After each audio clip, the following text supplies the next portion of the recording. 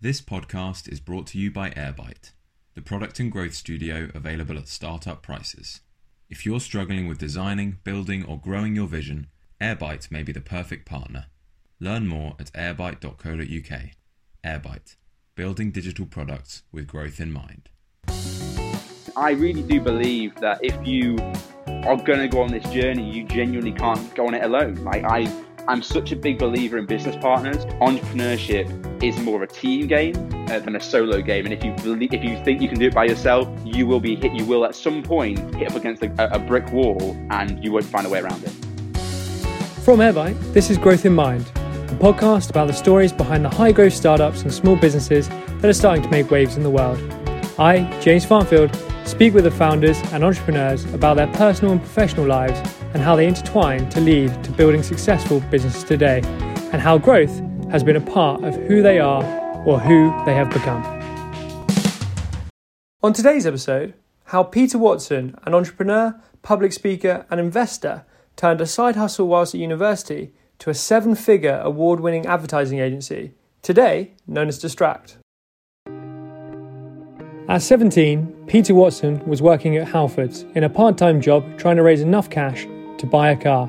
By the time he went to university, just a couple of years later, he had more self-earned cash in his back pocket than pretty much everyone at 19 years of age. Although a self-confessed hard worker, this is not from his day job at Halfords. Peter was searching the internet as most were in their late teens, and research found that a 7-year-old was making millions from their YouTube channel. And with one simple thought, he started the journey towards growing his career. The thought was, I can do that. So he started doing what he knew, which was changing car radios. From his time at Halfords, he knew what he was doing, and by the time he was 18, he had built 15 to 20,000 views per day on his channel and over 150 videos. As brands started to take notice and approach Peter, he realised, why don't I try and make some money? So he started his own business selling car audio solutions. What Peter had stumbled on, without realising it, was influencer marketing. Born in the 1990s from Stoke-on-Trent, Peter was accustomed to being forced to bow through ups and downs from an early age. Age 7, Peter's mum passed away, and his dad, a head teacher, decided the best for the family was a complete reset. Peter then moved to Cambridge with his brother and father and saw firsthand the tribulations of the startup world. Yeah, so my dad was as a teacher, head teacher, and Stoke-on-Trent, where I grew up, is a very rough place. Like it's not a great place to be. So he used to go into schools that were failing, like Ofsted, or had trouble in towns or whatever, and he'd go in and he'd turn them around. And that's kind of what he did. So it was quite. I mean, teaching is probably if you're a teacher and you've got good background and good pedigree, like it's very easy for you to get a job. Like if you're not going to struggle. So when we moved from Stoke to Cambridge, we just moved closer to his sister and my auntie. Because once someone so significant in your life dies, what do? You just go back to family, right? You just go running home, running to your loved ones. So we went to Cambridge, and my dad went and was a head teacher and just started kind of doing his own thing. And he said to me that he decided when he started out in this journey, that if he ever got too stressed, if he ever got uptight or whatever, then he would just throw the towel in. And he said to me, basically, after a long time, he said to me, basically, he got to a point where he was so stressed at work that he just threw the towel in. Like he was just like, I don't want to do this anymore. The curriculum's gone crap. Like the Ofsted inspectors, I'm out. And he went out and he went to work in football. And he went to be a football agent. And I don't need to tell you the ins and outs of football agency because everyone knows what football agency is. It's probably one of the most corrupt, genuinely speaking, one of the most corrupt aspects of business you'll ever see. And unless you're in the corruption game, I mean, this is not fact. I just don't believe you can make it in that sport. So what we decided to do was, rather than go out and try and find the great players, we would go out and we'd go and hunt for them. So we created a business called Scout Me Out, which was a scouting network for football players. So we'd go out, we'd try and find the players, and if we found a good one, we'd sign them up to the agency, and then we'd promote them to the clubs, right? And the reality is that the business wasn't built on sound financial predictions. Like it just wasn't ever going to stack up once you started paying coaches and grounds and stuff. you really had to make one of those moves, and it just didn't work. And my dad burnt through literally all of his savings. Like he went from a decent chunk of savings to literally nothing, and he had to go back and be a teacher, and he hated it. He hated being a teacher in the modern world. He just didn't like it. So he literally had to go and be a teacher. And we, I don't know if you'll like me saying this, but I'll say it anyway. We genuinely were going to I was probably let's say 17 at the time, 18 at the time. We were generally at Tesco's and his card would just be declined. He'd be I remember one real clear moment. We were at Tesco's and he would go and he would pay for it. And they were like, "Oh, your card's not working, sir." He's like, "Oh, let me go to the cash point and get some cash out. I'll come back in." And we went to the cash point and we just got in the car and drove home. And I was like, "Where are we going?" The cash point's out there. He's like, "Pete, there's no money in that account." So we genuinely went from being in a reasonable position where he had a great job to him leaving because of health reasons. And absolutely, that's what you should do. If you ever are in a situation where your health is compromised, you should obviously stop. Your health is the most important thing. To literally car being declined. And I remember bills getting read on the table, and he, even to this day now, he's like, "I don't pay a bill unless they're threatening me with legal action." He just delays everything, even though he's good now, right? So yeah, that relationship was, there was always bits where we would have an argument every now and again. But when you are that financially concerned or worried, you're always going to have arguments. Financial strain is a real thing. But he, even to this day now he's good. He's sold his house. He's moved closer to me. He's freed up cash, etc. He's good. He, even to this day, he genuinely says to me, although I burnt through all my savings, I'm so happy that I did that business with you and I've got a brother called Stevie, with you and Stevie, because it brought us so much closer, because we would work on the business together. It obviously started my career off in business and marketing. So he's, even to this day, I'm glad I went through that shit. I'm glad I went through it with you boys, because it made me spend more time with you, because every evening he'd work with me on it, or every weekend we'd do something together. He's happy for that. And I genuinely believe it was one of the best bonding experiences. But yeah, he burnt through his savings completely. And then 3 years ago, he still wasn't amazingly financially good. And I said, "Look, Dad," I said, you bought a house in Cambridge. You're a boomer, so you've made loads of money on your house. Now flog it and move to Lincoln. So he's now sold his house, moved up to me, and now he's good, right? Now he's made his money buying a house at the right time. And he's now come up to kind of be closer to me. And yeah, he's honestly one of the most inspiring men. He never remarried. He was just he says to me to this day, he's like, "Your mum was the one. I don't want to, no one's come closer." So he raised me from 6 probably, and he raised my brother from 3, straight through to where we are now, by himself, financed by himself. So I got absolutely nothing but huge amounts of respect for him. He's absolutely smashed it, and like I said, it started my career off. Wow, clearly an amazing guy who you've got a lot of respect for. A number of founders talk about the impact on their careers from their formative years, about being around parents who own businesses and do their own startups, starting that bug. What was it like being 16 and being around your dad starting out with his own business? To be completely frank to everyone listening, it was a disaster. It didn't work. But being the 16, 17-year-old, for some bizarre reason, I was shoehorned into doing a lot of the marketing. So, when it came to designing things, there was no budget. So I had to learn how to do Photoshop. When it came to speaking to the web developers, my dad didn't even really understand what a website was. So I would speak to web developers. And at that point, I started really understanding what business was, the people you had to work with to make it happen. But at this point, I wasn't a very confident individual. If I go right back through my whole school years, I was completely insecure. I would find it really, really hard to, I could never be on a podcast. I could never speak on stage. I could never have done any of these things. I was a really insecure, shy, typical young kid, I guess, with their insecurities. And then when I was about 17, having seen my dad kind of create this business, it not work or whatever, I just, for some reason, had got this sort of love all of a sudden for starting something from scratch. So I remember being 16, 17, and just trying to learn how to build websites. Terribly, of course. But when you're 17 and you build something and you put it online, the feeling is incredible. And at that point, when I was kind of 17, I built a business called Adser, which was adequately named Advertising's Answer. And it was essentially a crap website that made me £5.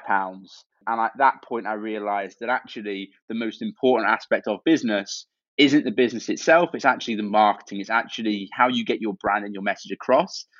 And At that point, I was 17 years old. All my friends are getting cars. I wasn't from a particularly wealthy family, so I knew that if I wanted to get a car, I'd have to go out and make some money for myself.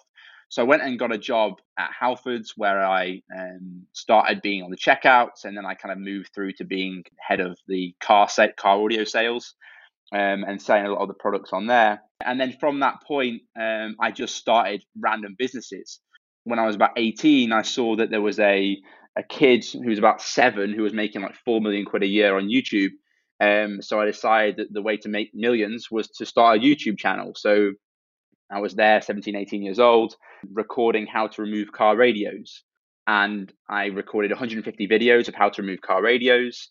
I had about 15 to 20,000 views every single day. And then brands started getting in touch with me and saying, look, Pete, can we advertise on your channel? And then from that point, I started thinking, well, if brands are getting in touch with me to try and advertise on my channel, surely there's some credibility and some benefit of my channel.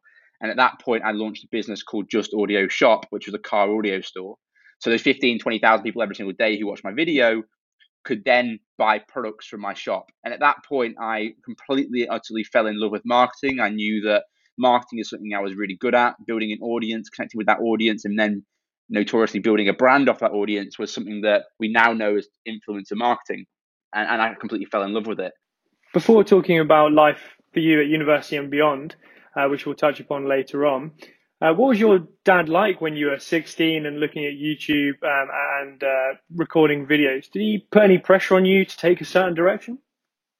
No, he was always, he's always just kind of let me do my own thing. I remember when I finished school, I went in. So you got another thing you can think about is Cambridge is a posh place.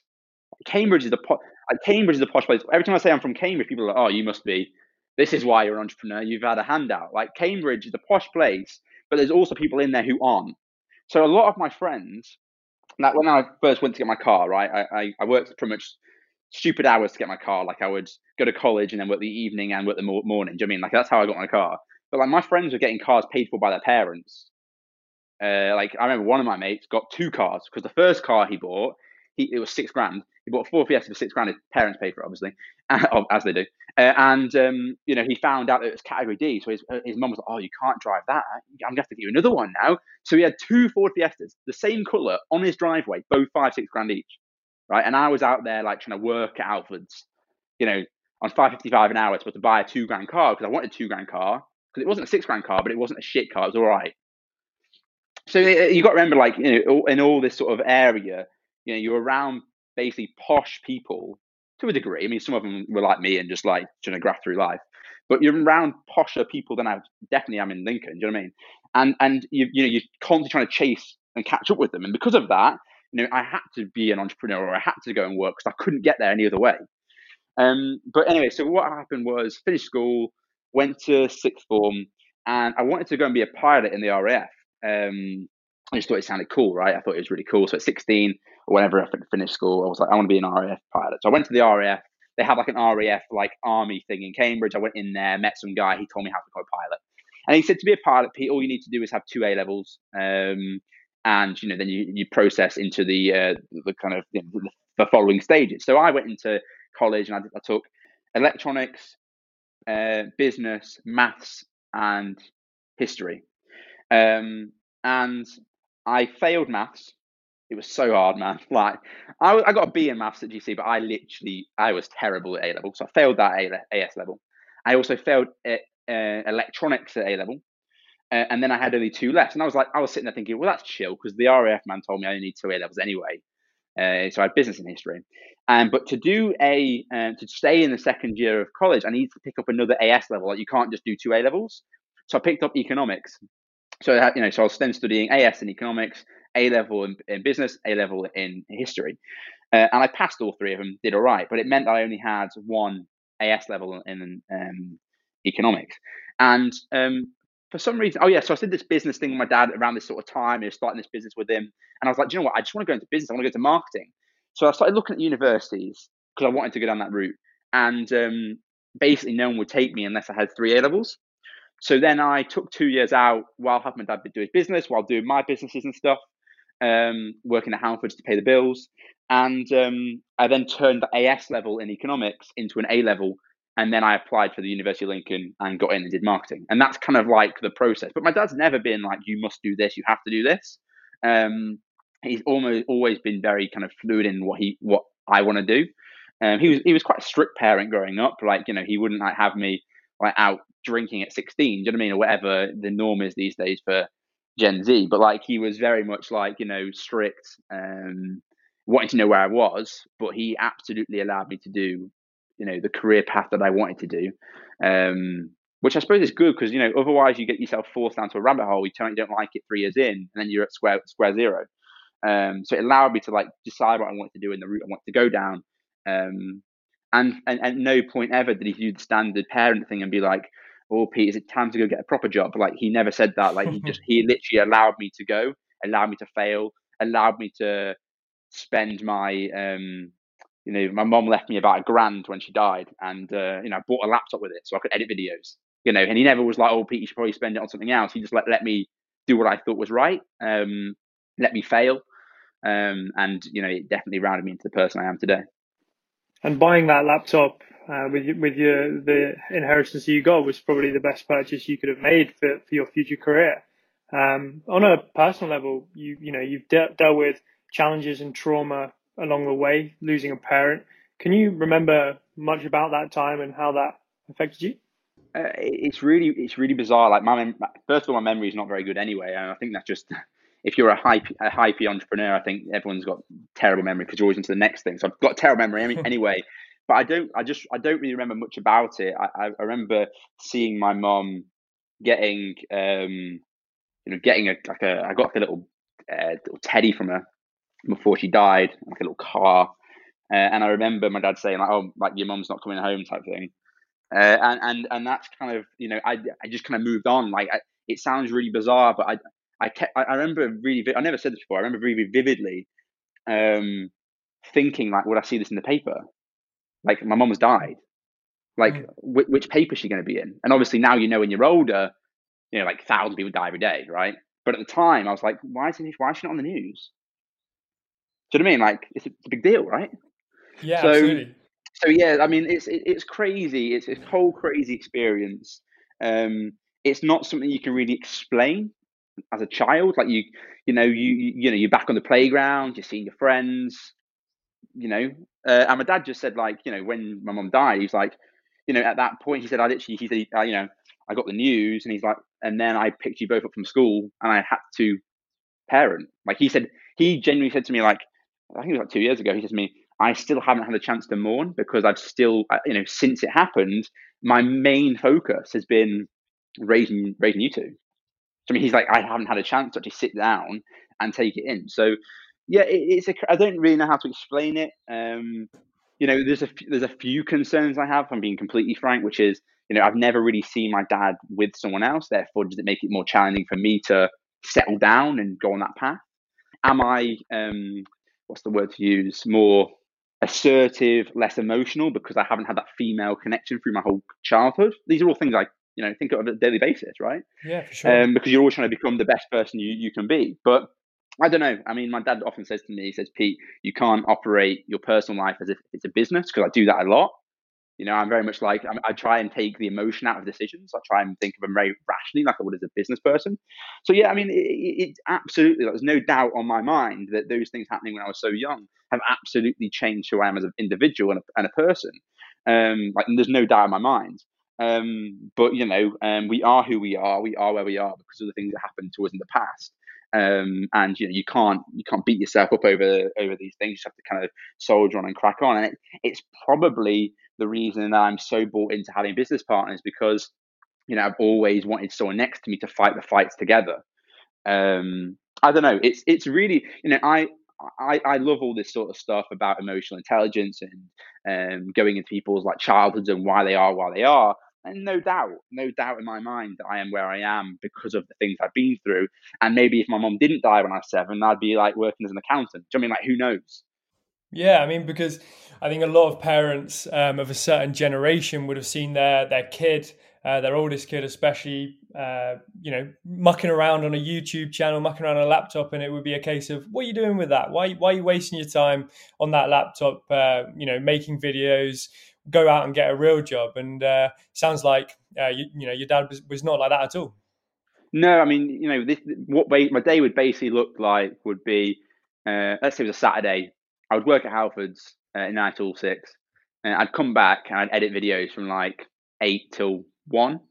And I've got a picture somewhere where I'm taking a picture because when you like, it's quite funny. I was saying to Brad the other day, I was like, when you first start out in business, you take pictures being like hustling, like I'm working till 1 a.m. So I've got like some of them pictures when I first started out. And like nowadays, when like anyone who starts a business does that, I'm like, you'll be over that in 2 years when you realize that actually this is just what you have to do every day. But yeah, so I've got pictures of like me with an iPad and an old laptop, battered, plugged in, like working hard, sort of like caption. So I remember that very vividly. That my dad and my brother would be watching like the England football game in like the lounge, and I'd be sat there, with a pot noodle, or whatever, in the kitchen, like editing this video, and kind of just trying to make things happen. And I don't know. I just always had a love for it, man. The thing that I think is my biggest strength, genuinely, was I said at the start. I didn't really answer it. I said at the start, like I was really insecure and scared as a kid when I was growing up. And I remember when I was, it would probably be 16, maybe 17, maybe 18. It was around that sort of era. That car that I worked like so hard to get, I parked outside my house and I went to the cinema with my mates and came back, and someone had crashed into the side of it in a car, and they'd left a note and obviously driven off. I wasn't there, and I called the number. It was a fake phone number, and this was a car that I literally had probably worked non-stop for a year for at Halfords. Cost me $2,500, and they gave me a fake number, drove off. And I remember like obviously crying, being quite emotional because I had to get my doors and my car sorted again. And I looked in the mirror. I was doing my teeth at night. I looked in the mirror, and I've taken the picture. Before my dad moved house, I took a picture of this mirror because I was like, this is the story that I need to tell people in the future. And I looked in the mirror and I was doing my teeth, and I just thought to myself, I no longer give a shit what people think about me. Like I no longer care. I no longer believe that what people think about me is more important than what I think about myself. And genuinely speaking, the next day, I had had this unsensed found confidence. It's really interesting to hear the pivotal moment for you where you changed from the shy teenager to the confident individual you are today. If you're looking back at that time in your life and looking at your teen years, what advice would you give to yourself? Do you remember, you might have the same scenario, like when I'd like come home, like, upset or whatever, and my dad would be like, Pete, the cool kids don't stay cool for long. I don't know if you've ever heard, like, if your parents ever said that to you or whatever. I don't know your situation, but, my dad, a lot of the time would say, don't worry, Pete, the cool kids don't stay cool forever. Yeah, absolutely. And now, when you actually look at the cool kids, like funny thing ever, right? This happens to me. I got quite a lot of people unfriend me, like, I don't know, 5 years ago, maybe 6 years ago, who were the cool kids at school, like unfriend me on Facebook or whatever. And one of them, because he obviously didn't friend me, he couldn't message me on Facebook. He literally messaged me on LinkedIn for a job. And this was like the cool kid at school who was a dick, who like bullied a lot of people, like obviously unfriended me because I was probably trying something or whatever. I don't know why he unfriended me. I have no idea. But yeah, he asked for a job on LinkedIn. I think it's really interesting how things turn and situations change. And anyone who's young who's listening to this, if you've got insecurity issues or anxiety issues, fix them, solve them, and you genuinely be unstoppable. Because when you've been through something that's a challenging time, and I'm not saying I wasn't particularly bullied at all, I wouldn't say that at all, but I was insecure. People were way more bullied than I was. I was just an insecure kid at school. But if you can fix that and be through some form of hard time, whether it be your parents have died, or whether it be you're bullied at school, or whether you had financial issues, whatever it may be, if you can fix your anxiety, self-awareness, issues, and have been through some level of difficulty, I'll tell you right now, when you hit some form of difficulty when you're 24 years old and you don't have those anxiety or worry or self-confidence issues, it's pretty easy. Like it's pretty like show me something that's harder than when I'm 27 and I don't really care about people's opinions, then when I'm 7 and I've lost my mom, or when I'm 16 and I've had an egg cracked on my head, or whatever it may be. Like tell me something that's like easy. So it just puts things into perspective, I think. And I think many people listen. Some people will be going through a hard time, or some people will be getting ready to start their business journey. just try, if you can fix that level of confidence, when you've got nothing to lose. During the early stages of the 2010s, Peter went to the University of Lincoln, where he found himself going from side hustle to full-time role before he graduated. During this time at university, he met his long-term business partner, Bradley McKenney, and other future colleagues such as Tom Jacobs. During his first year at university, by using Snapchat, he would highlight to fellow students daily and weekly discounts that were in and around the university in stores. Making revenue with the use cases, he started making ripple effects with the brands looking to penetrate the student market, and they started getting in touch with Peter. This then formed the start of the advertising agency known today as Distract. During these ventures at university, there was one constant, and that was Bradley McKenney. Can you remember when you sort of first met Bradley? Was it just, eyes met across the room? What happened there? No, so it's pretty cool. So when you go to university, I don't know if you've been, but you go onto Facebook group, it's like a marketing Facebook group, and you meet each other, don't you? Like you just get chatting with, I'm doing marketing, yeah, I'm doing marketing, yeah, I'm doing advertising, yeah, I'm doing whatever. And you just add each other because you're going to see him in about 3 weeks' time. And I added Brad on there. And I remember the first lecture I went to, I was like, I met you walking through your lecture. He was like, yeah. So I just went with him. And that's the first, I'd say probably one of the first 100 people I met at university, maybe one of the first 50 people I met. And he's just a solid guy. And then we weren't, I would say at the time, we didn't do everything together. Like you bump into him once a week at a lecture or whatever. And then I went to become the president of the Business Society for second year. So you have to do this in first year.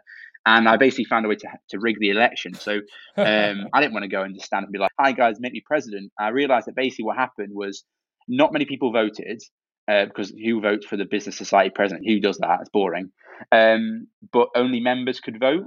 So I basically went out and I said, I want you to be my president. I want you to be my vice president. You to be my treasurer. You to be my marketing thing.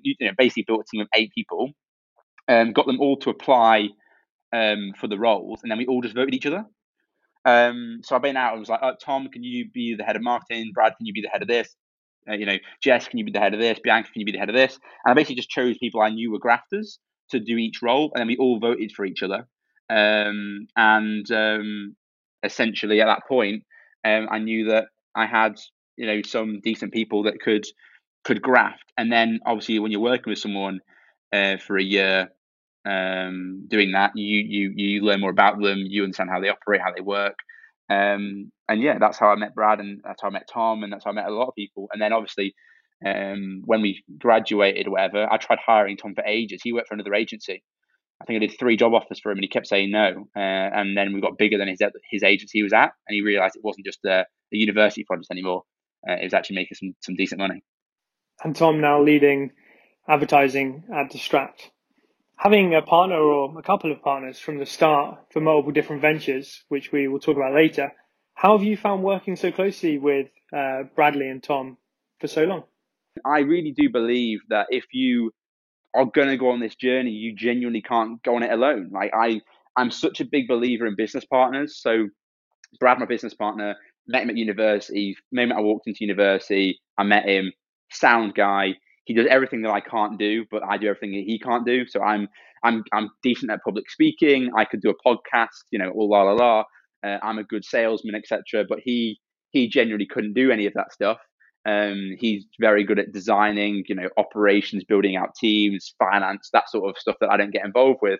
And I really believe that it's pretty much impossible to have the growth curve that we're going through now without having someone that complements your skill set, which is something that I completely disagreed with 6 years ago, right? 6 years ago, I would sit there and go, why would I give away X% of my business? I can do it myself. I can hire out a service. But when you're going through a really shit time, which you will go through a shit time at some point, when you're going through a shit time, you need to have someone that can, come round to your place and be like, look, are you all right, mate? Or, yeah, I completely understand what you're going through. Because as much as your parents and loved ones will say, I understand how you feel, is there anything I can do for you? They do not understand what you're going through when it comes to entrepreneurship. Like, they just don't. And having people that are, on that journey with you, that understands the ups and the downs, far outweighs anything you could give away. Like, genuinely speaking, you would happily, once you've started this journey, you'd happily give away half of what you have to have someone throughout that entrepreneurship path. And every single business that I get the opportunity to invest in or go to, it always comes from me because I'm the face of the brand, right? I just by default get Brad in at the same time, by default. So when the mortgage company opportunity came up, I did all the negotiations. I got us in on the deal. I put the cash in, and then I said, "Oh, by the way, this is Brad. He's our business partner. He's on this deal as well. Don't worry, I'll take it out of my split." Because I just truly believe that entrepreneurship is more of a team game than a solo game. And if you think you can do it by yourself, you will be hit. You will at some point hit up against a brick wall, and you won't find a way around it. Yeah, it's amazing. You sort of built your company before even knowing that you were building your company. How did you come up with the name Distract? So at the time, when I first started it, it was just me, and I would pay Brad to be a freelancer because Brad could do everything I couldn't do. So he could build a website, he could design. So I'd pay Brad as a freelancer to do the work. And at the time, he was also freelancing for a company called Cheeky Imp. And it kind of folded. It wasn't really a thing. So I messaged there because he was another university guy that was doing that. I messaged him and said, "Hi mate, can I have your name, Cheeky Imp?" And he was like, "No." I was like, "Well, can I have your logo then?" He was like, "Yeah, sure." So I called the company Chatty Imp to start with. Because Lincoln is, not to bore you all with this, but Lincoln is predominantly around its cathedral, and there's a story about its imp, and everyone in Lincoln loves imps, hence why the football club's called Imps, like Lincoln City and the Imps or whatever. I don't know, some history, some bullshit. Anyway, so I called it, and then Chatty because we focus on social media to start with, so we called it Chatty Imp. And then I got a few clients in, people started paying us decent amounts, and then Brad just turned around to me and said, I don't want to be a freelancer, I want equity. So we haggled over the equity for about 20 minutes. That was all sorted. And then I would say probably 2 years in, maybe 3 years in, we started getting a lot more UK based work. And a lot of the clients were like, "What's an imp and why is it chatty?" And I was like, "This isn't going to age well." So Brad actually spent ages trying to convince me to rebrand. And I was like, "Look, no, we're known really well for this name. Like, it's not rebrand." And he's like, "Pete, 2-3 years out of 10, 15 years is nothing. Let's change now." So we bought the domain name Distract. I think it was about $5,000, and then we got the trademark, whatever, and we rebranded it to be called Distract.co.uk. I think what's so interesting about your journey so far is that you've never been employed by anyone else except for at Halfords when you were 17. Why was university such a vital step for you to take that big step forward? Many people, or many of the hype men on the internet, will say entrepreneurs don't go to university. University is just a way of getting debt. There's no real benefit of university. And the thing I'll say to that is, if you're going to university to do something like marketing, it's probably not the best place to go. I truly believe if you want to study something like marketing or advertising or business, you're probably better off going through an apprenticeship or just working your ass off. But the thing that I learned most about going to university was meeting people from all different backgrounds you would never ever meet before, opening conversations with individuals you'd never ever see before. And the actual real win, the genuine win, was you can start a business every single week if you wanted to. And the great thing about being at university is you don't have to worry about paying your bills. You're getting that grant from the government for your rent. You're getting that payment for the university for your fees. And genuinely speaking, most people don't have to worry about putting food on the table. And when you're an entrepreneur who's got a business 1 year old, 2 years old, to have that relief of not having to put food on the table, it allows you to take bigger risks. When you were starting out, you were obviously a university student. How did you get your first client? How did that even come about? It's kind of, you had a passion for marketing, and you'd seen the effect of businesses and the importance of brand through a couple of your kind of ventures during your teens and maybe into your 20s. And then you just went, right, let's start Chatty Imp. But it kind of just came about. Did you have a client already waiting, or did you have a client and then go, "Oh, actually, I want this to be more than just one client. I want 2, 3, 4, 5." How did that happen? So you've got to remember that wherever you are in business now is a series of steps. And the crazy thing is you don't actually know what step you're on where you're currently standing. Like, I don't even know if this is the final step. Like, is everything going to go bump tomorrow? Like, you don't know what step you're on. You don't know how far into your journey you are. So looking back, it's easy to see what step you're on. Looking forward, it's very, very hard. So you've got to remember that I think it was second year Snapchat was popping off at university. I created this thing called Snap Discount, where you could send. I basically would send out a coupon on Snapchat to 6,000 University of Lincoln students. And because of that, I had an audience. I knew it would send traffic. I knew it would work. So I sent an email to the local milkshake company, and I said something along the lines. I asked to find an email one day along the lines of, "I think your brand's really cool, and I think I can help it." And I basically did a bit of waffle. Got a meeting with him. Was like, "Hi mate, like we have this Snapchat account. Pay us a couple £100. We'll do a promotion." He was like, "Yeah, that's fine." I obviously, to get all the users, I just flyed, like when you're at university, you have them like people just flying for nightclubs. Oh, forever, everywhere. They end up on the street everywhere, and the wind blows, and you get about 10 of them in your face. Yeah, I remember that well.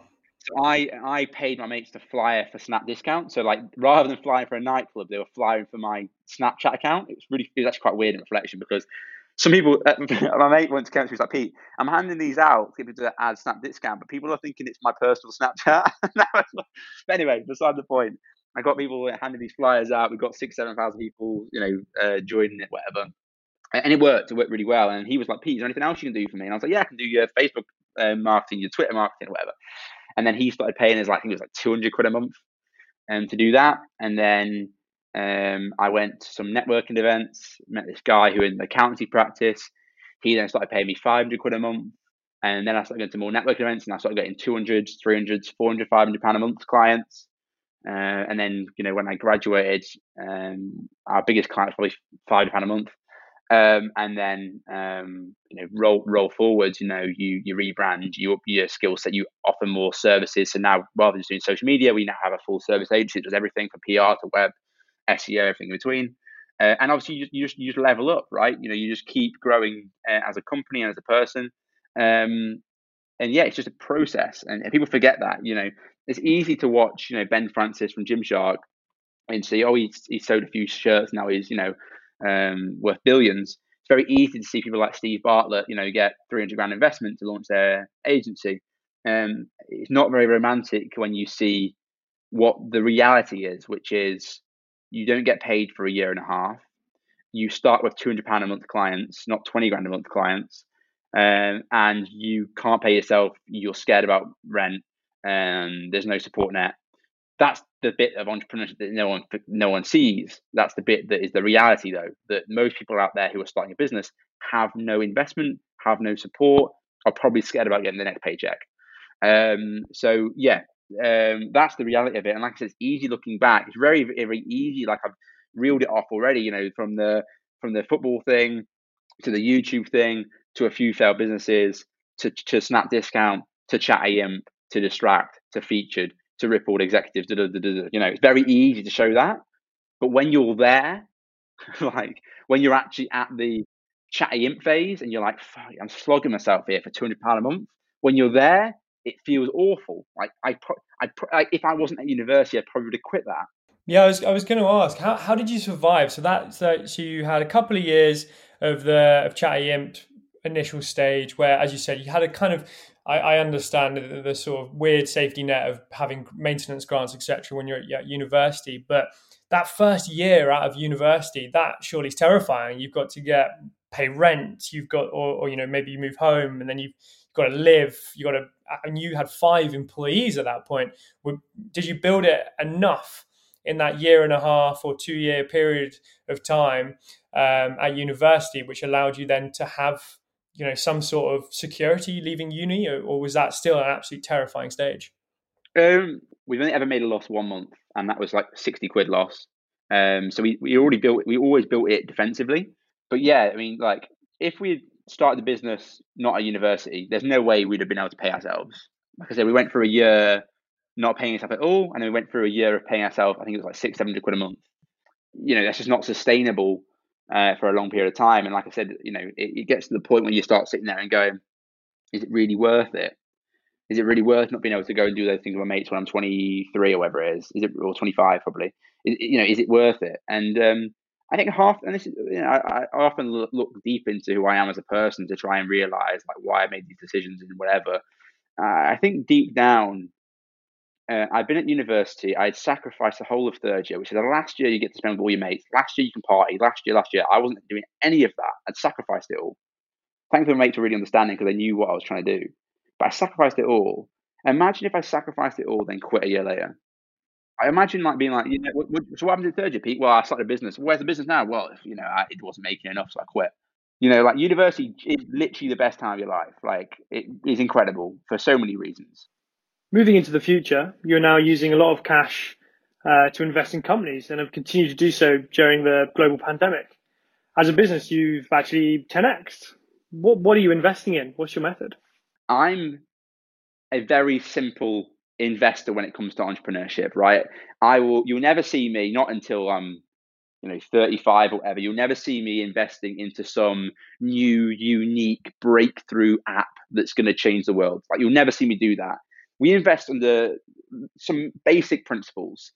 First and foremost is there demand for it in the market? A good example would be an accountancy practice. There's demand in the market. People want accountants.